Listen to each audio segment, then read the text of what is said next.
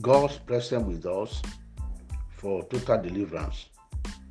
In the book of Psalm 124, verses 1 and 2 says, "If it had not been the Lord who was on our side, now may Israel say, if it had not been the Lord who was on our side when men rose up against us."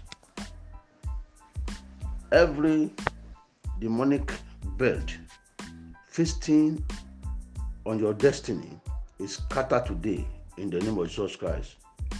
Invisible hands raised against you to harm you and stop your going up, to stop your revelation, to stop your God-given revelation, and good plans of your life shall be cut off today in the name of Jesus Christ.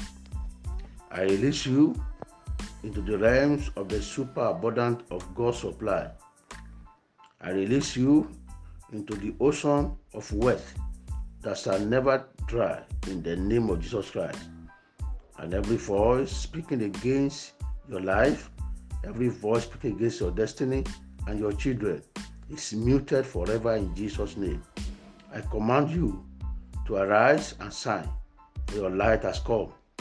Every darkness around you shall disappear at the presence of God and the light of God. You will continue to shine, and not one person will be able to stop your light in the name of Jesus Christ. Go ahead and shine in the darkness of the world and radiate in Jesus' mighty name. Amen.